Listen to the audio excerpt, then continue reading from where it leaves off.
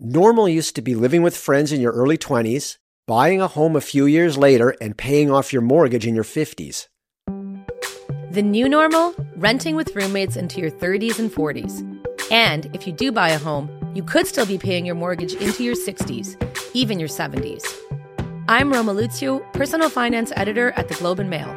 And I'm Rob Carrick, personal finance columnist at the Globe. We're back for Season 8 of Stress Test, the Globe and Mail's personal finance podcast for Gen Z and millennials.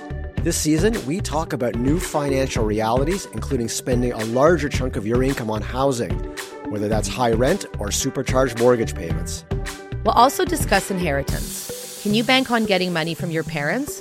And if so, how much? And we know people are stressed about a possible recession. We'll talk about that, but also the splurges that are bringing people joy. Because, hey, sometimes you've got to buy those Taylor Swift tickets. This and more on Season 8 of Stress Test, which launches later this month. Follow us wherever you listen to podcasts.